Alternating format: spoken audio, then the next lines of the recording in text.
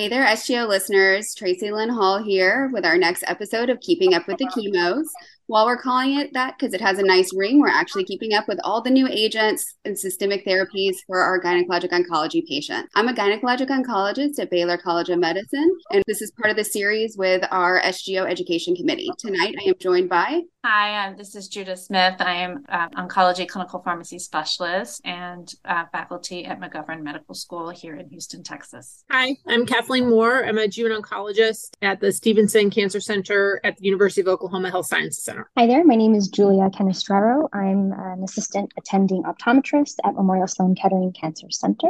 Hi, I'm Karen Lyle. I'm a physician assistant at McGee Women's Hospital of UPMC in Pittsburgh. Thank you so much for our panel for joining us tonight.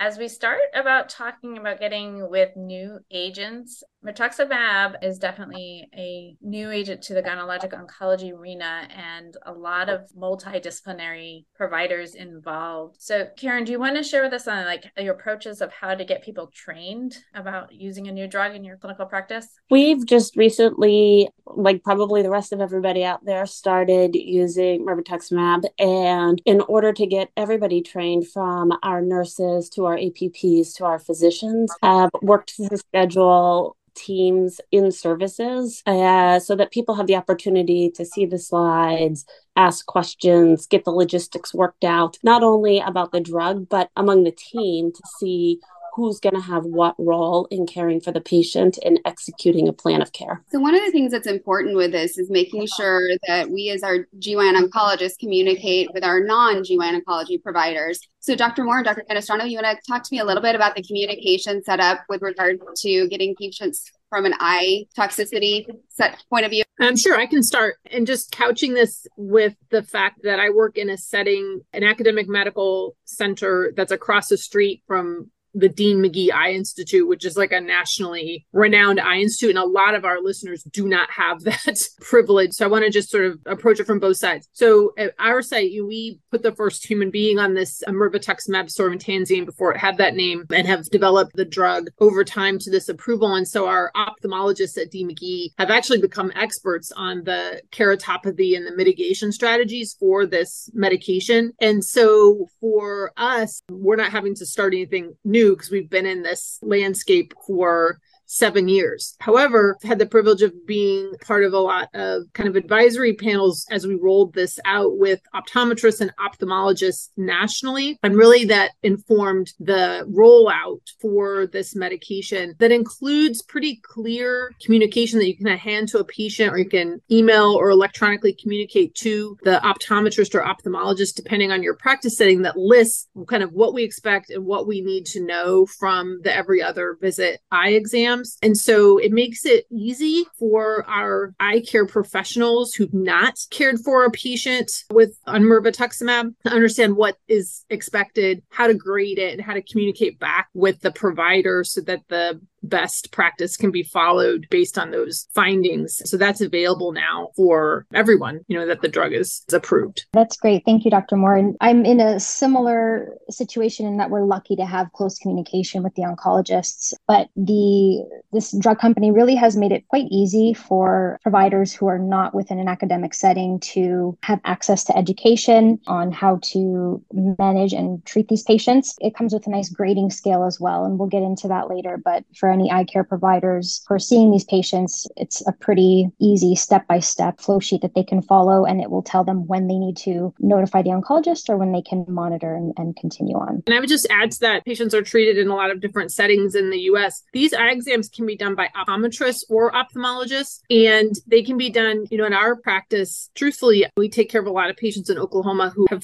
financial toxicities, and it's hard to get into an ophthalmologist, but they can go to the optometrist at Walmart and they can do the exams that we need.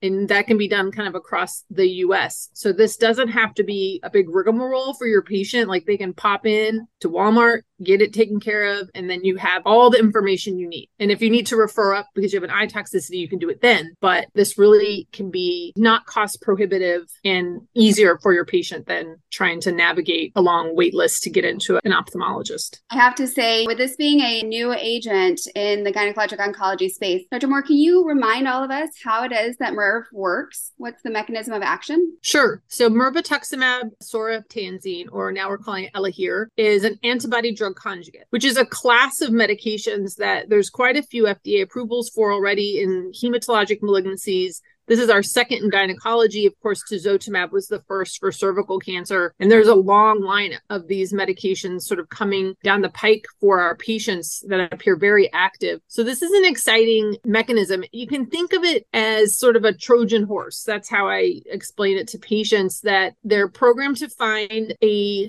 tumor surface antigen that is either only expressed on the tumor or so overly expressed on the tumor as compared to normal that you really just kind of hone in on the tumor. And then it's conjugated through these very sophisticated linkers to highly potent molecules of chemotherapy. In the case of mirvetuximab, this is DM4, which is a microtubule toxin. But as these other agents come out, you'll see other chemotherapies as well. This is not paclitaxel. So if someone's had paclitaxel and it didn't work, this does not mean mirvetuximab won't work. It is a microtubule toxin, but its efficacy really has no relevance to prior use of mirvetuximab. So it binds to the surface of the tumor. The tumor thinks it's a friend, lets it inside. Then through endocytosis, the conjugated cytotoxins are released and they kill the cancer cell and then diffuse into the surrounding cancer cells and kill them too through bystander effect. So you can think of it as a Trojan horse, and that's how I explain it to patients. Excellent. So Dr. Moore, can you tell us a little bit more about patient selection and when you're testing or recommending being tested for the folate receptor? Well, we were really excited when this rolled out. People were so excited they used up all the kits. We ran out of kits because everyone wanted to test their patient, especially in the recurrent setting. And now we'll get folks caught up and then there'll be some sort of normal cadence moving forward. But right now I'm catching up all of my patients. So anyone that's recurrent, even platinum sensitive, because ultimately they will be resistant or they won't respond super well to platinum. Those are folks who are eligible and I want to know their folate receptor alpha status so I can line that up for them. In the future though, I think it kind of depends on the evolution of the test. For example, at our site, we send KERAS testing and this is already on that platform. So frontline, we're going to know who our folate receptor alpha positive tumors are at the beginning. And so we'll be able to kind of decide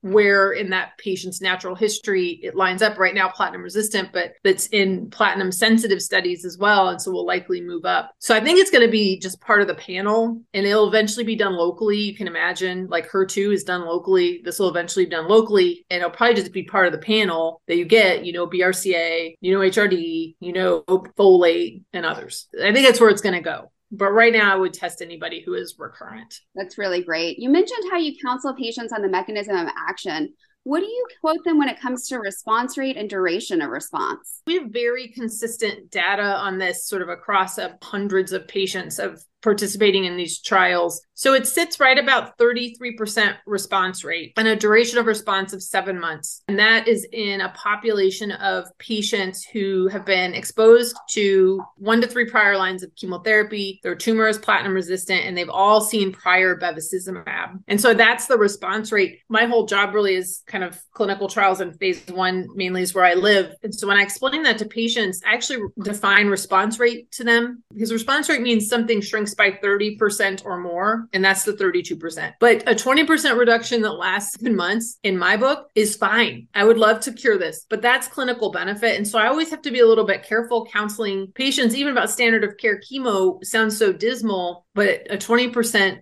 response, minor response is still clinical benefit. So I tend to be cautious in terms of how I explain the clinical benefit of this in every medicine, because it's not all just RECIST response for the importance of this drug. This drug works well beyond that 32%. It's a really great point to make. When we're considering patients to put on to mirvetuximab, are there any contraindications or patients that are not candidates for this drug? Very few. Interestingly, of course, if you have a patient who has baseline corneal disorder, like a corneal transplant or a baseline corneal disorder, which are very rare, very, very rare, like cataracts doesn't count, very few eye things that disqualify a patient. But There are a few. And so you do have to get that baseline eye exam just to make sure you're not exposing somebody, but that's uncommon. And then really it would just be kind of the normal things. You can see some neuropathy with this medication. It's far less than paclitaxel, but it's still there. So if I had someone with terrible neuropathy, I might still try it, but I would be a little worried in that patient population. But it has so little in the way of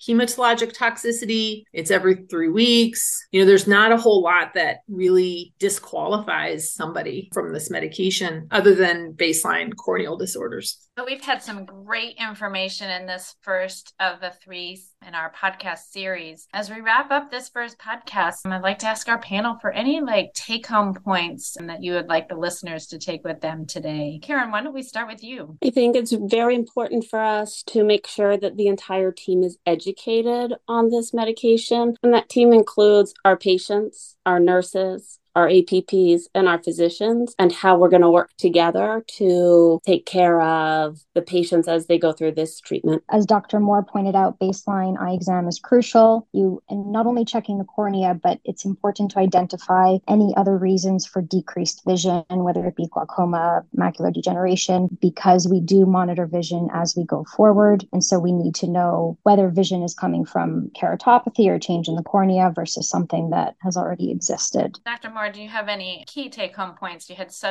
many good tips for us tonight. That was a really good point that was just made about visual acuity at baseline. No one really knows it unless we measure it. I think my big take-home would be testing is really key. So test, so that we know who our patients are and we get to figure out the best time to sequence this medication into their treatment journey. And those folate alpha tests are now more readily available? I actually think they are still limited, but I will say that if NeoGenomics is still out for LabCorp, you can just email me. I'll send you the form. Caris is running the folate receptor alpha for free. Immunogen is paying for it, but it will be at no cost to the patient. Like if the patient's already had next-gen sequencing, you can't run another Caris panel or they'll get a bill, but you can order just the folate receptor alpha from them and they'll run it and send it back to you really quick. Like you get it back in a week and there's no cost to the patient while they're refilling the kits. So I used that last week. So I think that's still in play. So if people are having trouble getting the testing, I'm happy to hook them up with that information in the interim,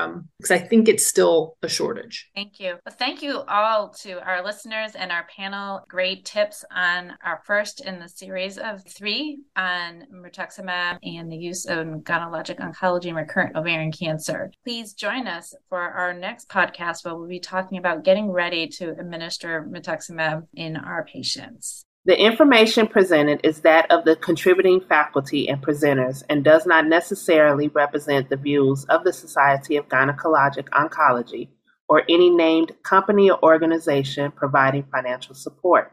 Specific therapies discussed may not be approved and/or specified for use as indicated by the faculty or presenters. If you like what you heard today, please let us know by leaving a 5-star review on Apple Podcasts and hitting the follow button wherever you're listening. If you have suggestions for future SGO On The Go podcasts, please email us directly at education@sgo.org.